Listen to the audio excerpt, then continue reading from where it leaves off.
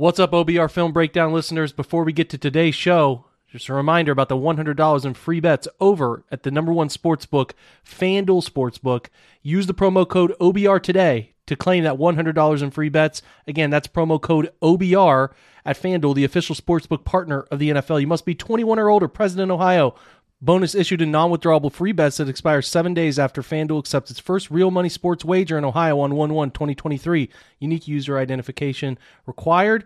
Offer ends on the go-live date. Restrictions apply. See terms at sportsbook.fanduel.com. Gambling problem, call 1-800-GAMBLER. Now, the latest on the OBR Film Breakdown podcast.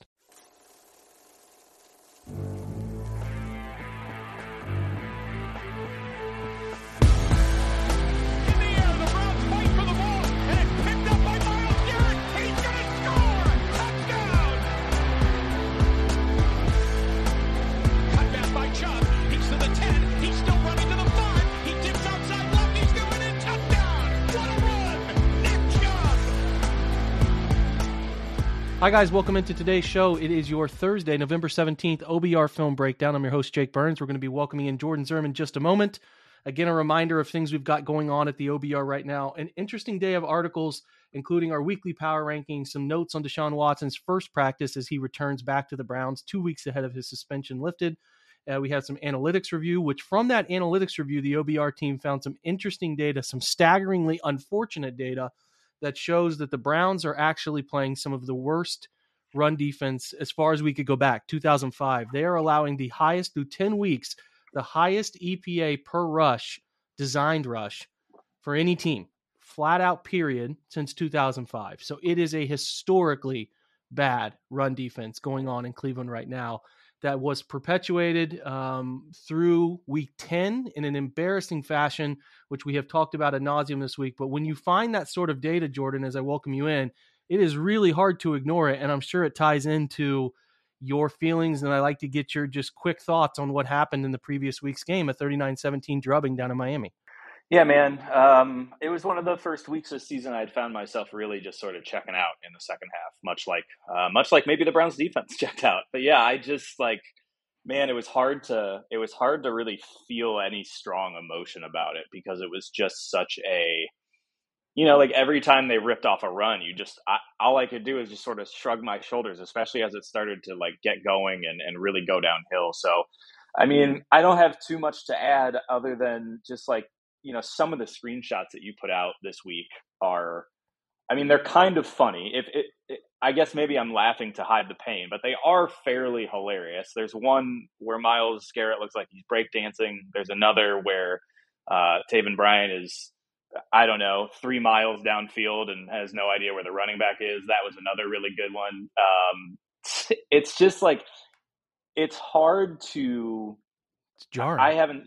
It's jarring. I haven't seen them play we've had some bad defensive performances, especially this season, but even throughout the last few years, there's been games where they've been really poor defensively, but this was just the way they were, and you summed it up really nicely, but the way that guys are just getting moved without really any resistance whatsoever. It didn't matter to see, what scheme the Dolphins were running, although, to your point, they started running a lot of what the specific running play that they continued to run at the Browns, which was, and I'm blanking on, but your article sort of covered it. Yeah, split zone stuff. Yep.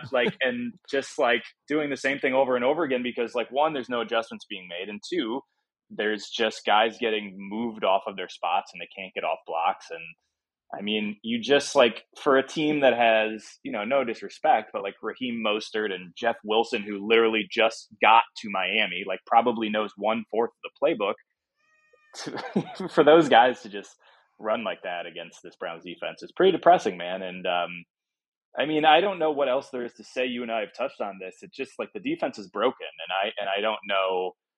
I don't know how you fix it. You're not going to add anybody significant that's going to make a difference. This is the group that you have. It's really hard watching the interior line and the linebackers sort of attempt to play against the run. And just in general, there's just the instincts are bad. The eyes are bad. Everything's really bad.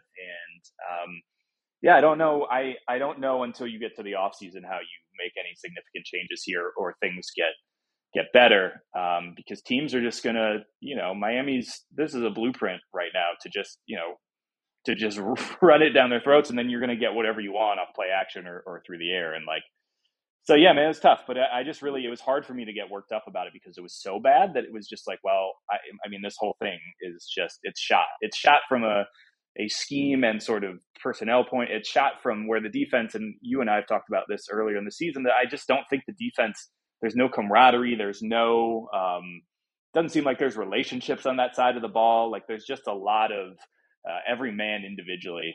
So all of it's just really bad, and it's disappointing. I mean, I don't think any of us, I think there was some hope after that Bengals game, like, oh, okay. And then, I think any of that is now out the window, and it's sort of like, well, what do you do now? How do you evaluate? How do you make changes going into the offseason? Because it doesn't matter what Deshaun's going to be able to do if, next season this defense is playing like this again. So, yeah, pretty discouraging, man. That's really about as well as I can put it.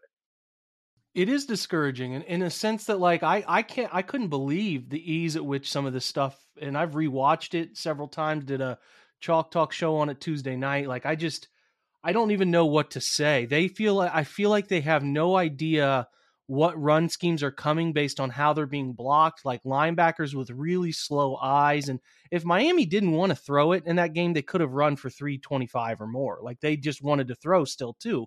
I think Tua still threw like 32 times, I think. So like they wanted to still throw, but if they committed to like, we're going to land a Falcons this thing and give Tua like 15 pass attempts, they could have run for 320. There was no resistance and no game plan for how to alter it. They never really adjusted to bear front stuff. They did it one time.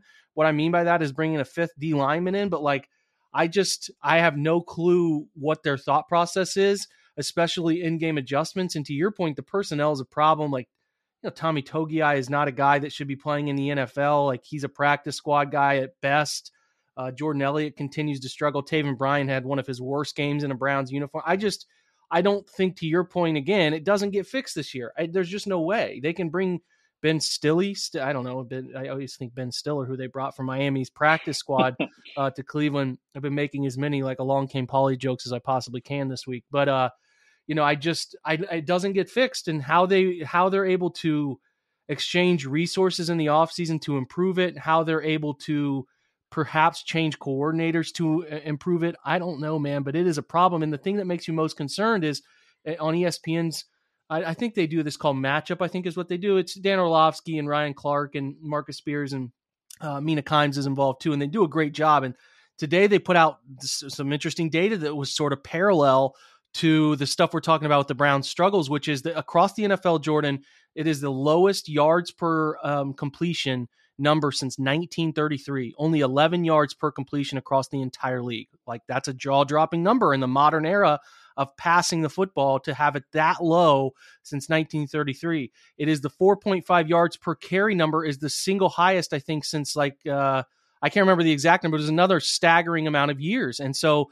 it puts in perspective that the league is shifting to runs, and they did an even deeper dive that not only is the league shifting to runs, they're also shifting to these certain run types. There's the wide zone and inside zone stuff is largely the same at about 4.2 yards per carry from the year before, but there's an entire yard to a yard and a half uptick in gap runs, power counter, which is especially damning for a team like the Browns, who have defensive linemen who cannot anchor the line of scrimmage, who are unable to keep double teams off their linebackers. And that is the stuff that is the most concerning. And it's, to me, what's interesting, Jordan, is the offense clearly saw some form of this coming. Nick Chubb signed him another deal. 2 guards, pullers, inked them 2 longer deals, have prioritized offensive line for a while at the sacrifice of wide receiver. And even as we're seeing this year, tight end depth. So my question is, did the Browns just not think that defense was going to be, that their defense was going to need to address it in a similar fashion, that they thought the rest of the league was just going to continue to, hey, teams are playing a bunch of nickel, even more dime than ever. Hey, they're probably going to look to run the football, right? Like that's the answer. If teams are sitting with 7 defensive backs on the field too high, taking away a bunch of downfield passing options, hey, it's probably best to just gap scheme these guys, double team, pull for the play side, and just run it down their throat. And that's like, it's weird to me that their offense seems to have the personnel identified to fix it, but they have not really targeted defensive personnel to fix it and have overloaded defensive backs, to which I like, but they have not invested really any resources outside of JOK, meaningful resources, because Anthony Walker, cheap deal, late round pick on Jacob Phillips, draft picks at defensive tackle, late third, fourth round guys. They have not invested anything meaningful to see the other side of that coin, which is just so weird to me that on offense they see it, but they couldn't see anything like this coming. Now, is this, I guess there's two questions here. How big a failure is that, Jordan? And then also, did like nobody see this coming for the league? Like, I think it's so weird. Is this just an aberration type of year? Like, it just is a one-off and it's going to return to high-flying passing offenses? Because that's the philosophical debate. If you did not look at it, the conversation's about 10 minutes long. It's on Dan Orlovsky's Twitter feed. You can go check that out. I think it's well worth your time to see what's going on in the NFL this year. It's a really fascinating thing because the Browns are struggling with this exact thing on defense while thriving with the exact opposite on offense. You know what I mean? Yeah, I think those are all really great points. I mean, I think, the thought that it is fascinating that they built their offense in this way to sort of become sort of this modern offense that still employs these two great running backs and take advantage of that. And then for them to just sort of ignore, especially the defensive interior on the other side of the ball and see these results is very like, that is a wild disconnect when it's happening, every day for 3 years in your offense with what Kevin Stefanski kind of brought from Minnesota and brought here to the Browns. And I mean, I think the question of like, is this an aberration? I think is really interesting too, because part of me feels like, all right, a lot of these teams, when they saw like what happened to the Chiefs last season, where everybody was like, oh, they're playing too deep, and they really were able to slow the Chiefs down to an extent, and then that sort of became like this really big narrative of all of these teams, all of these defenses now starting to play more too high and trying to slow down the pass. And I think like that is a product of a reaction to the past 4 or 5 years of offenses just completely taking off. But I feel like part of that has now resulted in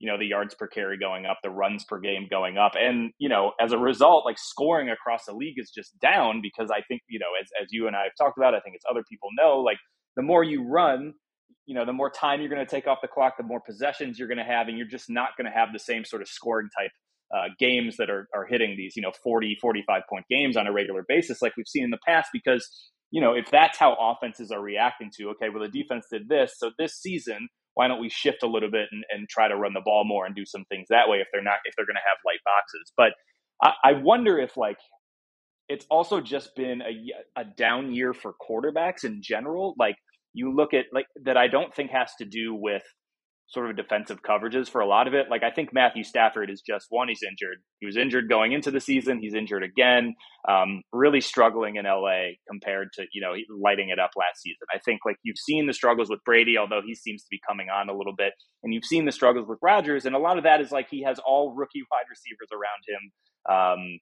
You lose a huge piece of that offense in Devontae Adams. So I feel like there are a lot of factors, Jake, that are sort of around this that could make this year sort of an outlier in terms of like how often teams are running the ball and how much success they're having. Because I do think that like passing is still and will remain king for the foreseeable future. But having said that, there's a difference between, I think I tweeted this for the Browns, there's a difference between making the bet that ignoring / I don't want to say ignoring, that's strong, but like not putting as many resources into a position like the defensive interior, because you think that it's more important to fill out sort of the DB room, the secondary, and make sure you have a guy like Myles Garrett and Jadeveon Clowney on the outside. And that is a bet that I understand, like that is something, a philosophy I can understand. But there's a difference between like making that bet, but still having playable guys on the inside, and like what the Browns are trotting out right now, both sort of in the interior and, like you said, anybody outside of JOK. Like there's a major difference in that, and I think they may have swung too far to that side, because the results are telling you that you swung too far on that side. Now, like the DBs haven't played well. Nobody's really played well. And Myles didn't. I'm not going to criticize Miles because I do think he is probably one of the only bright spots on this defense, and he's still having an incredible season. But even, Miles was a ghost in that game against the Dolphins. Jadeveon Clowney is not having anywhere. This was always the worry with like another year of Jadeveon Clowney, who's been so inconsistent in his career, is like, what are you getting from him this season? You're getting very little compared to what he gave you last year, which was probably one of the best years of his NFL career. So I think like if there was a mistake that the Browns made, it was overlooking and trotting guys out, like you said, that should not probably be on NFL rosters, certainly should not be your starting interior defensive lineman. So while I think that like there are factors outside of just some of those, what's going on with the run game this season, that I think will probably shift back to a more normalized version of it next year. I do think that because of how many good running backs there are now, how many teams can rotate guys in and out, like to just sort of push that position to the side to the point of like you're playing JV guys is probably was a major oversight by Andrew Berry and sort of the front office. It's what's interesting about it, man, and I think you made a lot of really good points there. It's like they're right there to be 5-4, and I said this with Jared yesterday. They have so you're telling me this is, even if they lost this game and you only change 2 minor things on the year, just 2 minor things, okay? I'm not even asking to change a bunch of results, because the Jets game, if they recovered that onside kick, the Jets just threw it. That had nothing to do with rush EPA. And if you make the kick against the Chargers, again, nothing to do with rush EPA. Those two, you're 5-4. So like that's what's kind of mind-blowing to me is, and maybe what they would point at and laugh at you with if you called them complete idiots to their faces, we're 2 really unlucky bounces away from being, 5-4. And yeah, we would still be disappointed. There are parts of this thing that we have not seen go the way we thought, or at least hoped they would. You could see where they're like, well, we allocated resources here and it didn't work out, but we're still playing competitive football. And if these guys just get better as the year wears on, you can see how we could be a contending team. Maybe not a real Super Bowl contender, but it would at least be in the realm of possibility. So that's what's even more mind-blowing and even more interesting to think about when you talk about how you have to be able to defend the run to win. Well, do you? Right. Because they're banking on the flip side of it, which is, hey, we know we're going to struggle against the run some weeks, but we're going to allocate resources and do things offensively to beat you. And it's like they're not as stupid as we think they are, because they should be at a 5-4 clip. And, you can argue the Panthers game. I totally understand that. But again, they blew 2 coverages that were just like, they shouldn't have even let it get to that point nonetheless. But I just am like, I hate to hark on this again for everyday listeners to this pod, because I got Jared's opinion on it. Yeah, it's just so interesting to say, even if this defense is the worst run defense since the turn of the century so far through 10 weeks of a season, it's not like they're 1-8, right? Like if you're good in all these other places, you can be still a 10-7, 11-6 type of team. You know what I mean? That's what's crazy. Yep. No, it is. That's a great point. And there is some recency bias here too. I mean, that performance against the Dolphins was so bad, and that's what's in everybody's mind right now, that it becomes this. I mean, you're on Twitter, these things. Like this is what happens after a game like this, right? It's like, oh, they have the worst run defense I've ever seen. How do they expect to ever win?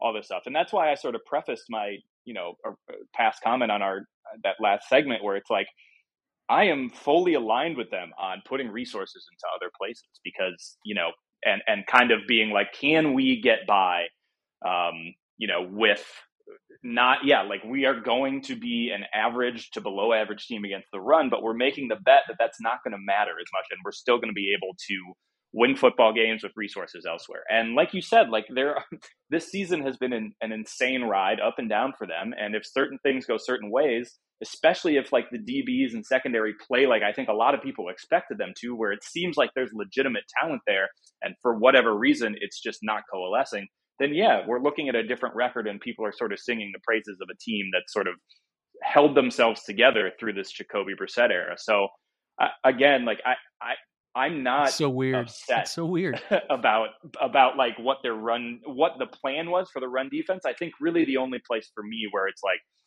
okay, either they didn't know that guys like Tommy Togiai and some of these other guys in the interior, Jordan Elliott, either they thought there was going to be a development there that never happened, and now they're sort of, they're stuck with what they have.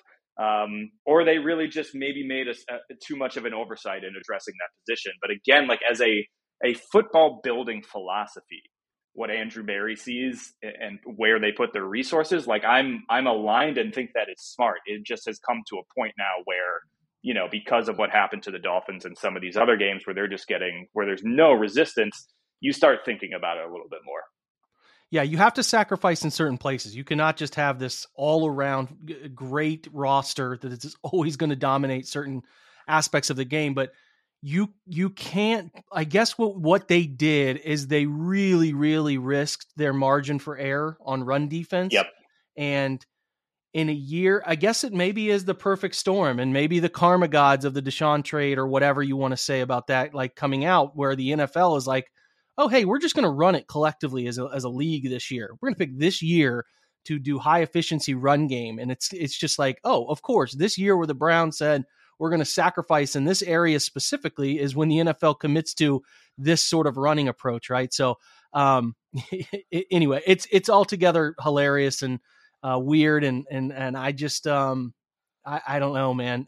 I feel like we say that almost every year about the Browns season, but it is like, wow, they could really be 5-4 and we would, you know, we'd be picking on some of the problems because that's what we do, but you're 5-4 and you're right where you would want to be. So it's an interesting discussion and certainly one to track the rest of the way throughout the season because the numbers are so staggering as far as a historical perspective for both the Browns individual run defense and the way teams are running the football in the entire NFL and tracking it into next year where I'm sure you and I will harken back to this conversation and say, oh, maybe it was a one-off or no, truly, because more defensive backs are coming in ready to play. There's more athletic safeties. There's more guys who can play pass defense than run defense anymore because you, again, track it back to high school. What are high school teams facing more and more? Spread offenses. They're coming into college in the NFL with a more deep, rich understanding of how to play zone, hook, curl flat, cover 4, quarters, cover 3. They're just, you talk about receivers coming into the league ready to go now more than ever and quarterbacks more in tune with it. Well, there's also the other side of that coin, which is DBs, linebackers, and edge guys who are more attuned to doing that stuff at a younger age. So the balancing act of all of that and the way the NFL swings in whole it's so fascinating. So we'll continue to track that as best we can when we look around the rest of the NFL. We're going to take our first break. We will be right back and check around the league and talk about some storylines that are out there. We'll be right back. We're driven by the search for better. But when it comes to hiring, the best way to search for a candidate isn't to search at all. Don't search, match with Indeed. Indeed is your matching and hiring platform with over 350 million global monthly visitors, according to Indeed data, and a matching engine that helps you find quality candidates fast. Leveraging over 140 million qualifications and preferences every day, Indeed's matching engine is constantly learning from your preferences. Join more than 3.5 million businesses worldwide that use Indeed to hire great talent fast. And listeners of this show will get a $75 sponsored job credit to get your jobs more visibility at Indeed.com/Blue Wire. Just go to Indeed.com/Blue Wire right now and support our show by saying you heard about Indeed on this podcast. Indeed.com/Blue Wire. Terms and conditions apply. Need to hire? You need Indeed. Hey guys, it's me, Jake, telling you again about the fantastic offer coming up from FanDuel, America's #1 sportsbook, which is coming to the Buckeye State at the turn of the year. They're already available. If you go in, sign up, you get $100 in free bets with an early sign-up bonus. Now, again, reminder, you cannot get this offer if you wait around and do it after the turn of the new year when it's a go-live date for sports betting in Ohio. You have to do it early. You get an early sign-up bonus by using the promo code OBR. Very simple, just OBR. Get that sign-up bonus, right? Get $100 in free bets. Just have to download the FanDuel's top-rated sportsbook app, safe, secure, super easy to use. I already do it for some of the shows that I do on Sundays just to look at lines and give advice. Download that app. Ohio, it's your chance to get in on the action. Join today. Again, promo code OBR. Make every moment more with FanDuel, the official sportsbook partner of the NFL. Again, the disclaimer, 21 and older. You got to be present in Ohio. Bonuses issued in non-withdrawable free bets that expire 7 days after FanDuel accepts its first real money sports wager in Ohio, 1/1 of 2023. Unique user identity verification is required. Offer ends on the go-live date. Restrictions apply. See terms at sportsbook.fanduel.com. Gambling problem? Call 1-800-GAMBLER. Okay, the Colts win one game, and boy, did the tweets come in, brother. They came in. The takes were flying. Oh, they were flying. We had Edgerrin James talking about how you don't have to be a politician to be president. Just fantastic, just top-notch content from Edgerrin James, who hilarious tweet. And then, Jim Irsay saying what he wanted. It's 1 week, man. It's 1 week, guys. And you beat a Raiders team that is just falling apart and crumbling right in front of our face. And I don't have anything. I was going to say they beat a Raiders team that had Derek Carr crying in the postgame presser. If you need a glimpse at how things are going in Las Vegas, so yeah, I don't even know, and that we'll get to the most disappointing team in the NFL in just a minute. But like, I don't even know. I have no take on this Colts thing other than the hilarity of it. It's just like one game, and you guys are okay. Yeah, okay. All right. Yeah, it's a bold move to puff the chest out after one game. I mean, Jake, this is such a natural thing that happens too. Whenever a coach gets fired somewhere, whether it's the NBA or the NFL or even a little bit in Major League Baseball, like that's what happened. The Phillies, they fired Joe Girardi. They go on a run to the World Series. Like there is an initial sort of morale boost when a coach gets fired, somebody else comes in that players either like, or it's just a new voice or whatever. And that first game, man, those first practices, like there's just an emotional lift. Like this happens literally everywhere. So one, it's like, I don't understand why there's this. Got Freddie Kitchens a job. Like 100, exactly. There's no better example than what Freddie Kitchens did after the debacle that was Hugh Jackson. So like one, to me, it's like, this was so predictable that the Colts were going to come out. They were going to play really, really hard after hearing all this criticism about like, how dare they hire this guy off the street who has no coaching experience, whatever. So one, that was like super predictable. Two, like we mentioned, they were playing the Raiders, who just look like an absolute train wreck. And who knows how this season will end for them. And then three, you guys are playing the Eagles next week. So I get your tweets off. You're facing an Eagles team that lost and is probably upset that their undefeated season is over. So, feel good about yourself. But like, man, it is just wild that like anything that happened in that game should be a referendum on like whether the hiring was good or bad. It's like, you got to let this one game go, man. That's a morale victory. Like that's a victory for guys trying hard and you're playing a garbage team. Like if they lose 40-0 to the Eagles this weekend, which I would not be surprised, then it's going to be like, okay, so nothing actually changed. All right, great. So yeah, Irsay might have to be, Irsay may have to be deleting some tweets. We'll see. We'll see. They're fascinating study for like, I guess, qualifications of head coach. I don't know. I don't really know the right way to put it, but pretty funny and pretty predictable too, that there would be people who, especially Jim Irsay, if you know anything about him, that there would be some of those out there. I think we talked about the Raiders now, diving into the most disappointing team, and this probably ties into next coach fired. Like that could be a thing. But if you look around the NFL, the most disappointing team so far this year, I mean, you're looking at teams that have pretty bad records. Bears are 3-7, Falcons 4-6, teams with no expectations. Panthers 3-7. You could argue the Browns at 3-6. There's a legitimate argument there. Texans 1-7. Don't think so. There's a game with two teams that are interesting. So there's 1, 2, 3 teams that stand out to me, and I think you could make an argument for a fourth. Sorry, 4 or 5. Okay, here are my 5. You ready? I would say Raiders 2-7, battling for the top one. Broncos 3-6, battling for the top position there. Cardinals 4-6, battling, but probably not the most disappointing. Rams 3-6, definitely battling for that role. And then the Packers at 4-6.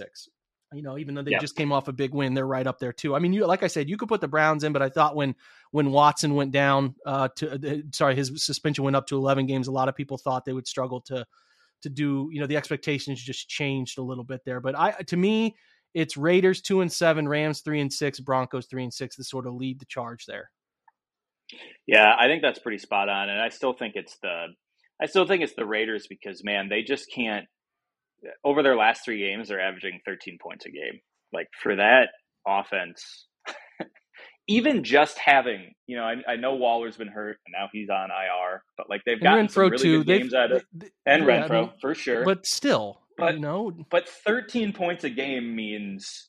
And Josh Jacobs has been really good, He's been. That's what I was just about to say. They've gotten a great season out of Josh Jacobs, who like was playing in the second half of preseason games, and people were like, what's going on? Are they going to like cut Josh Jacobs? Like there was a weird thing going on during preseason with him, and now he's having a great season. And Davante Adams is, I mean, still getting monster targets, having monster games. And like, I haven't watched a full Las Vegas game, but I've watched plenty of, 10, 15 minutes as I'm sort of jumping around on Red Zone or on Sunday Ticket. And like, it is just to see them unable to move the ball at all on some possessions is just sort of like dumbfounding, especially when you have a threat that is Davante Adams. So I would go with that. And then you just see like, I mean, for that kind of emotion to come out of Derek Carr, who has also had press conferences over the last couple of weeks, one where he was like, I have a lot I want to say, but I'm going to say it in private. And you're like, oh, okay. Like there's obviously just, they're making, I think Davante Adams said something like, I wish everybody in this building was as bought in as other people are. It's just like, man, I don't really know how Josh McDaniels survives. Like he got the dreaded vote of confidence from the owner, which you never want. You never want your owner to have to say, that Rome wasn't built in a day. I'd be like, I'd actually rather you not say that publicly. So thank you. So yeah, man, I think I would go with them just because like when you look at the individual pieces, I mean, Derek Carr is never going to be elite, but he's better than a lot of these QBs. And then you give him Davante Adams and you give him a strong running game and you're just like, man, there should be something there. There should be more than 13 points per game over the last 3 games, So it's just very, I think I would put them up there. I think the Broncos are a real close second, just because they don't have that one outside weapon like a Davante Adams. I think there's been a lot of shock about how Russell Westbrook, both of them, Russell Wilson has looked, but I still think the Raiders take that top spot because, man, when I watched that press conference and I'm like, he's crying. Like it is week 10. And I guess Josh McDaniels has broken his quarterback. So that's always a great sign. They're up there. I think that's pretty fair. If we get a Broncos loss at home to the Raiders this week, Broncos country, let's ride. Might be taking the mantle. They're right there too. So we'll keep an eye on this. Yeah, I think it goes Raiders, Broncos, Rams right now. I think you could talk to me about putting the Rams in front of the Broncos, but when Stafford's been out, I think there's a pretty big impact there. So I'll keep it that way. And we got the Cardinals kind of hovering at 4-6. And then we still have the Packers hovering, who have a Thursday night duo coming up with a team that is probably their worst nightmare, a team that wants to run the football and cover the heck out of you physically. So we'll see how that shakes out. As far as our weird outcome schedule that we like to do, there wasn't much. The Commanders win is obviously up there. I think we even had kind of pinged that one as an interesting one. We had, yes. But that takes the cake this week. The Packers are the only other interesting outcome game with a 31-28 win. But again, when you have Aaron Rodgers, it's really hard to be like, never saw that coming. So definitely Commanders is the one that takes on the cake. This week, Colts, Eagles. Colts at home. We just talked about them. I would be stunned if they beat the Eagles. I would be like, if they beat the Eagles this week, I would probably give them a golf clap. Like, okay, maybe Jeff Saturday. If they beat the Eagles this week, I'm giving Jeff Saturday Coach of the Year off of 2 games. I don't care. Like he can have it. He can have it. If he beats the Eagles, that would be wild. Like, yeah, I'll fly to Indy and I'll give him the award myself. That would be wild. That one's up there. There's not a ton of interesting ones. Lions compete with everybody. It seems like they just came back and beat the Bears late. They're 3-6 and they travel to the 7-2 Giants. The 7-2 Giants, and I'll give you a chance right now. You ready? Name 7. You probably will be able to, but I don't know if that it'll be super easy. Give me 7 New York Giants football players. Oh man. Okay. Well, we'll go Daniel Jones. We'll go Saquon Barkley. Hold on. First off, you said the 2 real quick. I want to pause you there. Did you see the clip of Saquon Barkley calling Daniel Jones? Calling him Vanilla Vic? Vanilla Vic. Absolutely. I did. Yep. Absolutely. It's great. Also, it's so disrespectful to Michael Vick, but we're gonna let that lie. We'll just let that lie. We'll let it simmer. Those are 2. Very fair. So those are 2. Kayvon Thibodeau. We'll go 3. Yep, 3. Oh God. See, you're struggling on 4. You'll get there, but you're struggling. I will. Kenny Galladay. He's still there, hanging out. I think he is collecting checks. He is collecting checks. Is Sterling Shepard still on the Giants? Believe he's hurt, but he is there. I'll let that slide. Okay. So we're at 5. Wandale Robinson, who's Nice. a rookie, I believe. He is having a decent 6. little rookie year. I am outside of Kayvon. I am blanking on literally anybody that plays on the defensive side of the ball for that team. But hold on, I really want to get 7. So think of a former Brown. A former Brown on defense. On defense, boisterous safety. They drafted in the first round. Oh God, I'm blanking. Well, it once was Jabril, but he's in New England now, right? Oh God! See, I just butchered that. Yeah, He's in New England. I think you're referencing Jabril, but he's a Patriot. Yeah, that's embarrassing. I just embarrassed myself. Man, I just know they're tackles, right? Andrew Thomas. Yes. The kid Andrew Thomas. That's okay. Yeah. And then they drafted Evan Neal, and that's the first round guy. Do you know one of their safety? Like, could you name a safety? Do you know one of their starting safeties? I don't. Starting safeties. The kid from Alabama, Xavier McKinney. The Browns passed. Okay. I wanted the Browns done. to take him, but they ended up he went a couple picks before the Winfield Delpit run there. So that's it. But I couldn't name many more. I mean, their corners, like, it doesn't Julian Love still play there? I think he does. Notre Dame kid. I think he still plays. I think he moved to safety for them, as a matter of fact. Who else? Let's keep going, see if we can get more. I don't know a single linebacker. Defensive line. Nope. They have who's the something Leonard Williams, I think, is a defensive lineman. Yep, Leonard Williams, I think, is correct. Yeah. Wide receivers, you mentioned Wandale. They have Darius Slayton. I know that one because we were very interested to see if he was going to be cut before the year, and he's actually had a nice year. I actually think he had a very long touchdown catch last week. He did. Against the Texans. So they also drafted Daniel Bellinger, a tight end from San Diego State, who I really liked. The Browns didn't pick another defunct of tight end. I think he just went on the IR though, so I don't really know. It is a and I mean, obviously they had Kadarius Toney and they shipped him off to Kansas City, where he immediately had a touchdown last week. So good for them for doing that. They're 7-2. They're 7-2. Unbelievable, man! I keep waiting for the curtain to go down, but it hasn't happened.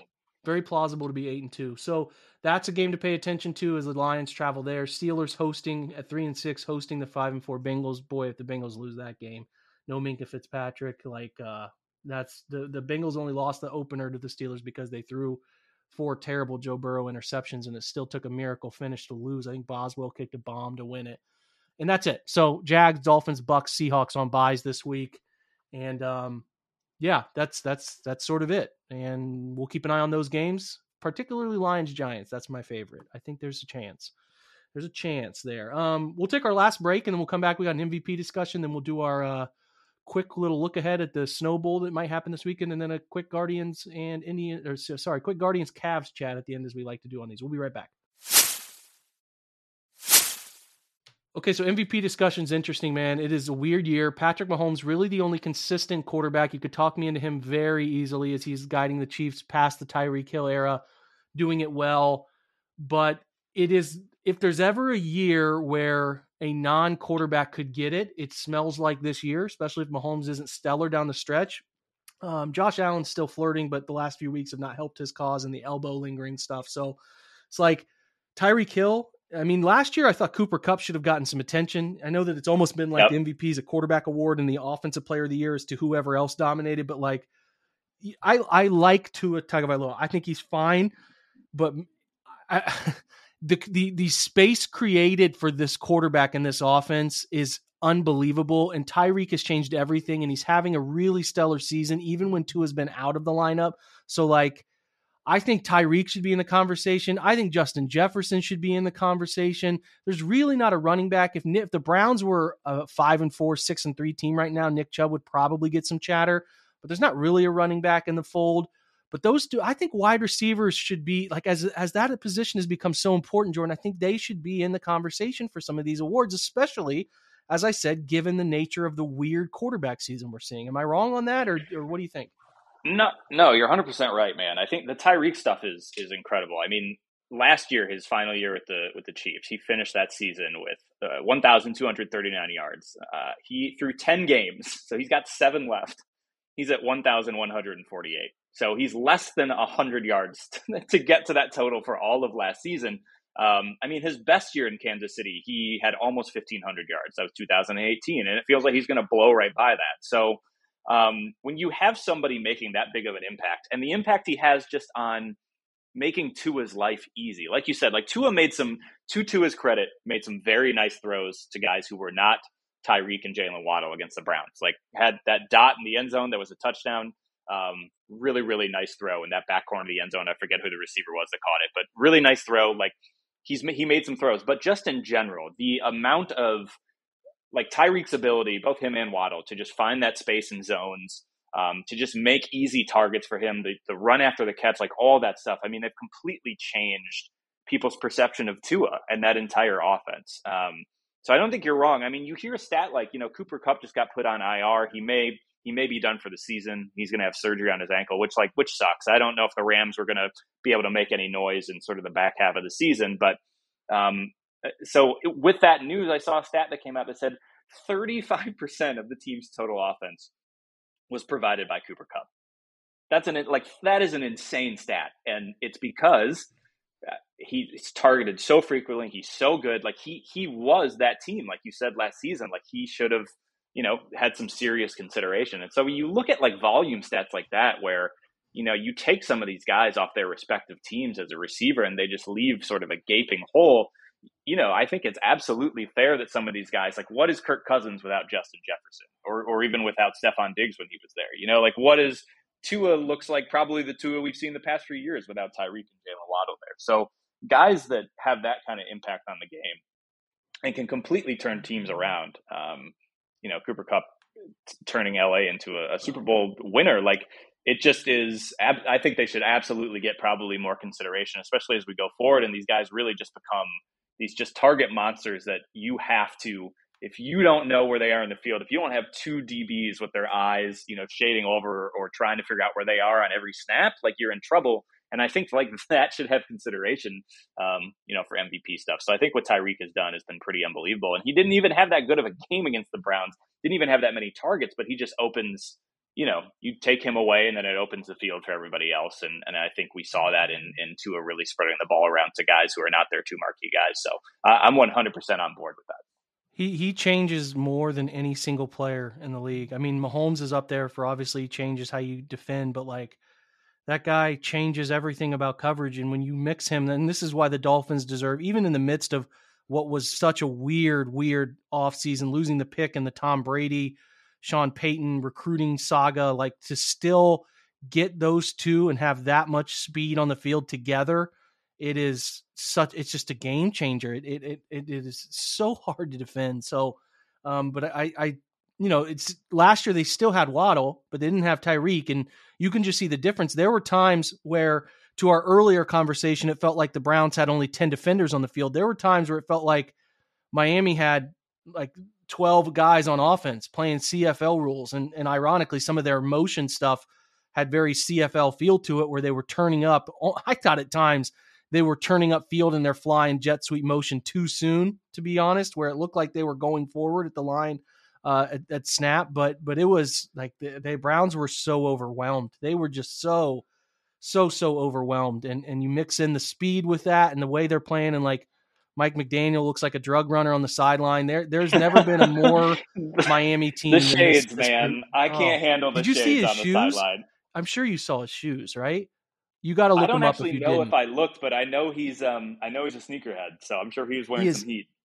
Big sneakerhead, had these custom salute to service Nikes on, man. You got to look him up. There was like a picture of a man and a child on there, and I don't know if that was him with his daughter or something. I don't know. I didn't dig into the story, and I didn't really feel like I was too discouraged by what I was paying attention to with the Browns to look it up. But that guy he looks like Booger Sugar defined as a coach in the NFL, and I mean that with all due respect. Like as much respect. It's funny. There's a mic'd up clip from this weekend. I don't know if you've seen it, where Mike McDaniel is talking to Tua on the sideline, and he's like, what play do you want to run here? I think they might have been in the red zone. And Tua basically is just like, I want to run whatever play you think will score us a touchdown because I trust you, like I trust you deeply. Like, you call whatever you want because I think we're going to score whatever your call is. It's been sort of fun to watch those two like become buds. After Tua basically was the quarterback nobody wanted with Brian Flores, and that situation got real awkward real fast. So it's nice to like see McDaniel, sort of develop a rapport with him, and their offense is flying. So yeah, no, it is because McDaniel looks so young, because he's so skinny, and then he just has these giant shades on the side. If you just were like a casual fan and they kept showing, you'd be like, why are they showing, like a cocaine dealer on Miami's like number one cocaine dealer on the sideline? Like, what's going on? He looks like a super like, oh no, that's his. Yeah, he's a Secret Service member. That's actually their coach. This you guy can dress however you want with that offense. Yeah, he's a part of the Narcos division in Miami. I don't know. It's a good story. I think if the Browns continue to falter and don't make it, I'm not usually a find another team guy because I just can't. But I'm pulling for Miami to who deserves, like I said, the roster construction, especially what they've done to the offense, deserve a lot of credit for what they were able to pull off. And they sacrificed a lot, right? Like they sacrificed a lot. And from watching again, the Bradley Chubb edition, man, with Jalen Phillips and Christian Wilkins, like that's a pretty formidable defensive line now. Yep. Like they're a team to pay attention to as a serious threat to the Bills. So, speaking of the Bills, I think Miami will have to go up to the Bills to play them even later in the year. And we're talking about Snow City, brother. Like we're talking 2 to 3 feet possibly from everything I gather. We're talking biblical. We're talking biblical stuff here, man. It's Buffalo might not exist after this game. The way people are talking about it, I'm just curious. Initial thoughts. I saw this week that Sean McDermott noted that they didn't even have enough people to practice today. So many people are out with illnesses. How are you feeling about a Browns traveling to Buffalo with this group and playing in the Snow Bowl and getting a win? Yeah, so I mean, I tweeted that I thought it was a big advantage to the Browns because even though they just got ripped to shreds with the run game, because if it's going to snow, if it's going to be a lot of snow, or even if like it's not snowing but there's just a ton of like the field is terrible, I'm sure there's going to be wind. There's always wind in Buffalo Stadium, so like it's not going to be a great environment for throwing the ball. Despite what happened in Miami, like I would rather the Bills have to beat the Browns on the ground rather than like try to stop Josh Allen from throwing to Stephon Diggs and Gabe Davis and everybody else. Like I just am not. I think Devin Singletary had a couple of rushing touchdowns last week, but it was from like the 5 yard. It was like out of shotgun at the 5 yard line. So I just like I'm still not afraid of the Bills running game, and if you have to make them lean on it, I still don't even think they're as talented as like Raheem Mostert and Jeff Wilson Jr. So like that was sort of my thinking where. Listen, if it's going to be harder for one of the best passers in the NFL to throw, that is good. Like I would prefer that. I don't care that the Browns just got destroyed on the ground. Like I don't think that's going to it can't if it's as bad as it is against the Bills as it was with the Dolphins, then I will eat a ton of crow. But I just can't imagine like that's rock bottom, and hopefully it's not going to be that bad again. And I just would rather that than Josh Allen throwing the ball around to one of the best wide receivers in the NFL. So. I feel like this is an opportunity for the Browns to right themselves with the running game after they, it was sort of jarring to watch them just not be able to do anything on the ground against the Dolphins. I mean, just like their bread and butter, really the thing that they've always been able to rely on. They just couldn't get it going. And so I think like you get this snow game, you can appease everybody by handing it off 40 times or whatever you want to do, depending on how bad the weather is, take some shots off play action. But like, I just think, now, do I think they're going to win? No. But do I think like they have a chance with the weather forcing Josh Allen to hand it off more than the Bills do, and the Bills do not run the ball a lot in general? Like that's not their strength. Then yeah, like it should be an advantage to the Browns. Am I crazy for saying that? No, I don't think so. I mean, I keep thinking about how happy Deshaun Watson is probably to not have to make this trip. Oh, to avoid this one. Yeah, absolutely. To avoid this one. Yeah, like I mean, it's anything in the snow when it gets really weird, super wet rain or snow like this, anything can happen. I mean, anything can happen. It's just who can handle the elements the best. And yeah, I mean, Cleveland, you would expect that Cleveland with Nick and Kareem would be able to run the ball and handle that. You never know too, because it's like you're like Buffalo and Cleveland, two teams that should be used to the snow. No, they're not. Browns have a ton of Southern college guys. Like, it's not like these guys just being from the franchise being based in Cleveland means that they're going to be somehow magically ready to play in this game. And the same for the Bills guys. I mean, they're a little more used to it, but like, we'll just have to see. I mean, they're truly coin flips, a snap over someone's head, any number of weird things that can happen to totally change the outcome of a game. If you go back and look at that Joe Jurevicius game back, what was that, 2007, where he had that great game against the Bills there. There was a snap over the head of a punter. There's just a whole bunch of weird stuff, man. So I'm with you. It does neutralize. I do like neutralizing the team with the better quarterback, which will clearly be the Bills. So it could happen though. It could happen. And I think if it's as bad, some people say it's not going to be as bad as some have threatened it's going to be. And I mean, I'm just thinking you need to prepare for the worst, and I'm sure they are preparing for the worst. So we'll see what happens, but I think you're right. I think you're right that it is always good to neutralize throwing when you're facing Josh Allen. It just is. So we'll see if the Bills get creative in any sense that they end up doing some like read option stuff or quarterback design run game, especially with the fragility of Josh's elbow right now. I'll just be really interested to see how they handle that. And maybe we see some Case Keenum. I'm not sure. So anyway, let's switch to the last topic, which is Guardians and Cavs. I want your Cavs update. Just give me, I don't have any takes really on the Cavs. Just, I guess, tell me it's going to be okay. They've been struggling. They haven't won in a while. It's going to be okay, right? They're going to figure this out. It is going to be okay. They've still had guys so in and out of the lineup. I mean, I think now Darius and Donovan have still only played 4 or 5 games together so far. Like, Donovan missed the game against the Timberwolves, and like the Cavs sort of sleptwalked through that game. It was a Sunday matinee, well, not matinee, early evening, a 6 p.m. Eastern affair. Like, they just didn't look like they were ready to play basketball in that first half.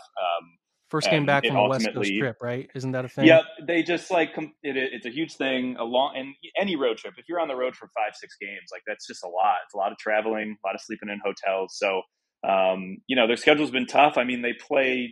You'll be listening to this on Thursday, but Wednesday night they played the Bucks, and I don't feel great about that outcome. And it's in Milwaukee. Like they just have had a really tough sort of schedule over these last few weeks. So that's one thing, and two, it's just like. One of their losses that I was really upset about now doesn't actually look that bad. The Sacramento Kings have actually been playing really good basketball lately. They just dropped 152 points on the Nets, who are in a complete disarray. They're like the Las Vegas Raiders of the NBA. But like in regulation, I don't care how bad somebody's defense is. You score 150 plus points. You're doing something very right. So. That was a loss I was frustrated by. Now, they didn't play great defense in that game, but the Kings are showing themselves to actually be a fairly talented team. The Miami Dolphins of the NBA? The Kings offensively, it checks out, man. They're running and gunning. Like they're putting up a lot of threes. Former Cavs coach Mike Brown doing his thing over there. Shout out to the Kings. They're a fun watch if you happen to stumble upon them randomly on League Pass, or if they're ever on national television, you should watch them. They're fun. But real quick, so last Miami Dolphins playoff win to go. What year? Oh boy. Sometime in the 90s. I don't know. No, actually, they did win one in 2000. Is it more recent? I would have guessed like 2004. Okay. But they won last playoff game was in 2000. And I imagine the Kings are pretty close to that, right? Like the Kings were like 01 Oh, the Kings something have like the Kings have the longest drought, I think in any sport, I believe, if I'm not wrong. And I do think it is 2001. Who was the quarterback for that Dolphins team that won in 2000? Do you know? Man, I would think maybe Jay Fiedler or Brock Heward, 2000 Dolphins. I'm looking it up real time, giving you guys an answer here. They went that year 11-5.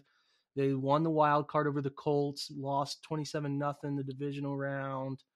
Jay Fiedler nailed it. Damon Heward, the backup. Jay Fiedler, the starter. Lamar Smith. That's an incredible. I remember Lamar Smith 14 times. The only reason I remember is I had an uncle who lived in Hudson. Who we'd go visit all the time up there in the Cleveland suburbs. He actually took me to my first Indians game back in the day. He was from Miami, so he was a huge Dolphins fan. So I always remember how disgruntled he was when Marino retired. And I remember that it was like a Fiedler. There was just a hodgepodge of guys who were there after.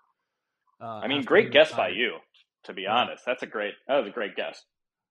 It's live on air, so I got that. You guys all heard live on it. air. That was beautiful. That makes up for you thinking Jabril was still on the Giants, so you're even now. That was embarrassing. I still feel bad about that one. Yeah. So anyway, no, the overall message is the Cavs are going to be okay. They'll probably lose to Milwaukee, and then they'll sort of right themselves. Get everybody healthy. Jared Allen is still out, so like they just gotta, when you add somebody like Donovan Mitchell and change how you play offensively, and add somebody that needs the ball like that, like it's just going to take time. So they're very talented. They still, in a lot of advanced metrics, are very top 5, top 10 in a lot of areas. So I'm not worried, and excited to see kind of how they continue to sort of get into a rhythm. All right, I like that. Very good words of encouragement about the Cavs coming out of this thing. The Guardians, big news. Tito, AL Manager of the Year, deserved. Yeah, shout out to Tito. Shout out to Tito, who a lot of people still don't like, but whatever. It's can't make everybody happy. The disconnect between a guy winning Manager of the Year and people on Twitter who are like, he's the worst manager in all of sports it's a pretty incredible thing. So I'm happy he won it, just because there are people with the hyperbole on Twitter that were just completely out of control. Nonstop. It was terrible. Big moves. Not really a ton to talk about. They did make some 40-man decisions. They traded Carlos Vargas, who's a flame-throwing right-hander who's coming off some injuries, to Arizona for Ross Carver. Know nothing about Ross Carver. The big news is they traded Nolan Jones, who is a very promising draft pick prospect coming up and saw some time in the bigs last year. Too many strikeouts. Not surprised, because the strikeout stuff is not what they prefer these days. They traded him to Colorado for a young switch-hitting infielder named Juan Brito, who had 11 homers, hit like 285 in high A ball. Some stolen bases, like 17, has a nice contact profile with some growing power stuff there. So it's clear that they want to sort of push off some of these other young guys, the Freemans of the world, the Aaron Brachos of the world. I think I'm pronouncing Bracho right, the last name. It could be Bracco, but sort of see their younger infielders, and then maybe Brito's the guy coming up after that. They also added Angel Martinez, who's a 20-year-old kid who's a switch hitting infielder, who is a lot of minor league study types. Very excited. They added him. To be 20 and be on the 40-man tells you enough. They like him a lot. And then Joey Cantillo, who's a left-handed starter, had some time in Akron this year, was pretty good, and Tim Herron. So they DFA'd Anthony Ghost, who, I forgot Anthony Ghost was a position player before he was a pitcher. Interesting story. Yep. And then Kirk McCarty. So nothing really big. There hasn't even really big anything all too big. I think we hit last week on the contract the Mets gave Edwin Rios. So there's not a ton. I think the trade Blue Jays made a trade for Teoscar Hernandez. That was a big move for them. Sent him to the Mariners for a couple relievers, as it's clear that the Blue Jays know there's some big contracts coming up for Bichette and Vlad Jr. So, I'm not much yet, but it's heating up. It's going to start heating up real soon. Yeah, I think the Teoscar one was probably the biggest one so far. Mm-hmm. And that's the Mariners, between getting Luis Castillo at the deadline and now with Teoscar, they're going to have a fun team next year. So it's cool to see a team, that has really struggled to even make the playoffs for a long time, sort of, put things together. Yeah. The only thing is, I don't know if I was surprised by the Nolan Jones thing. Obviously we've talked about how, they were going to have to start offloading some of these prospects in places where they had a log jam for playing time. And the main reason they sent Nolan Jones back down after he was up for a little while, aside from sort of the strikeouts, was they just couldn't, they couldn't get him consistent at bats. They put him in the outfield, they put him in right field. I think there was some talk about, okay, well, what if we put him at first base for a little bit? But there was no room for him. I liked him. I thought the strikeout thing was obviously an issue, but you would hope that that's something that, as he matures and gets more at bats at the big league level, he would cut down on. He looks like a dude, and you don't want to, that's obviously not a metric, but Nolan Jones just looked like a guy that could eventually, be hitting, 25, 30 home runs and, athletic for a guy at his size. But, I think it's fair when people say hey, this front office has a track record of finding guys that fit the profile of what they want to do, especially on offense, and striking out a lot is not one of them. I think they're probably a little scarred from Franmil Reyes's first half of the season this year. So I get it. You don't want to have a bat in the middle of the lineup that is striking out and not hitting for enough power to sort of offset that. And I think that infielder that they got from the Rockies, I was doing some reading, because I obviously, like, I don't know the Rockies farm system, so I have no idea who this guy was, but is a really, really good contact hitter. Does not strike out a lot, and they hope that some power comes. So, like, they look for that sort of contact first, the guys that are, have a good eye for the strike zone and are going to make contact, and then they hope you can build off that. So it fits the profile, and Nolan Jones probably didn't, but I thought he had some good moments, and I was kind of bummed when they sent him back down, because I was hoping he would get more at bats and figure himself out. But they stick to their profile, man, and at this point, like, it's hard to criticize it after the year that they just had. Yeah, there's always that Nolan Jones picture where he's like standing up on the terrace watching Tristan McKenzie's debut. And I thought he really liked being a Guardian. Like, I was fascinated, hopeful that he would turn into something. And, to your point, you do trust him. There's so many examples of them winning trades like these. The Clevenger one is a prime example. I mean, there's all the way back to getting Cliff Lee and Grady Sizemore, for Bartolo and change, and like the Ben Brassard for Shin-Soo Choo type trades. Like, they more often than not win these deals, but that will be the single most interesting one to look back on in the next 5 years and see if they won that trade, because both of those guys are talented, but it's sort of seeing which one's going to pan out in any sort of way that matters, Yeah, and you sort of think, it makes me think of, like, remember the Clint Frazier trade where they sent him to the Yankees in 2016 to get Andrew Miller. And at the time, Clint Frazier was like a dude, like, oh, this guy's going to hit 30 home runs consistently. He's going to be an absolute beast. And he just has not. He's had injuries, and he's sort of just faded away. He's no longer with I know the Cubs picked him up this season. I don't know if they retained him. Like, I don't know what he's doing, but he just was, he went from being one of the most hyped prospects the Guardians had in a long time to just sort of nothing. So you just never know.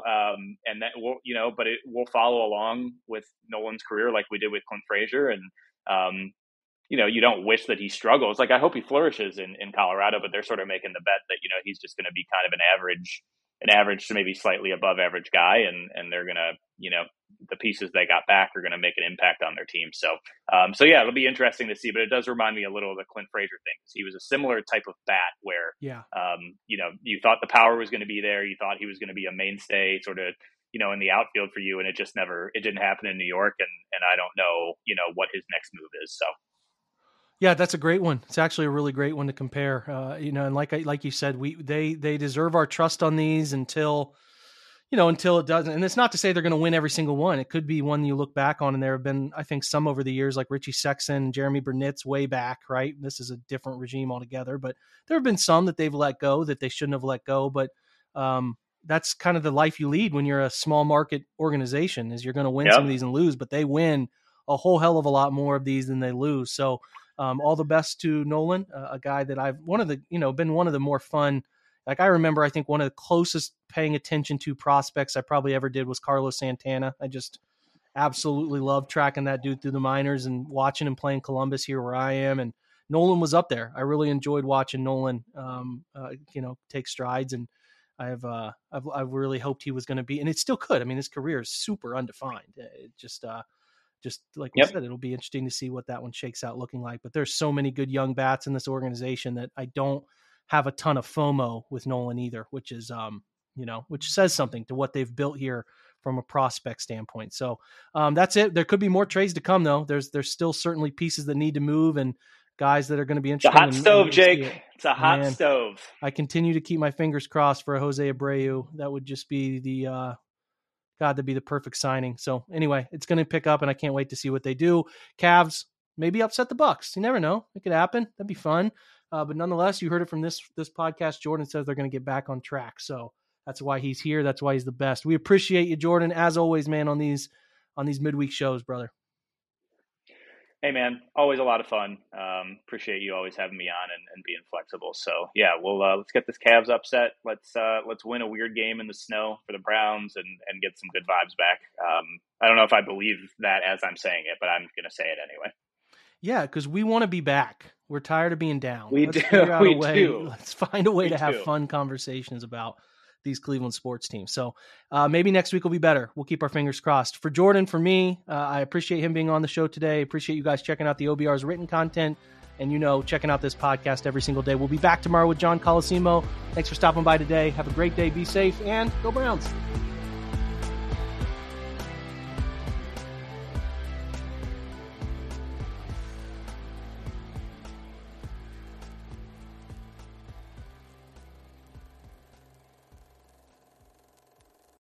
I'm Mark Chapman. Welcome to the Planet Premier League podcast. Each week, Cesc Fabregas, Nader Manua and myself talk all things Premier League. As a player, you don't have time to talk. No. You don't have time to make a plan. You just need to deal with wave after wave after wave. We watched Coach Carter and he said, afterwards, the game's just about doing this for your teammates. And I remember looking around halfway through the film and half the squad was asleep. Planet Premier League. Listen wherever you get your podcasts.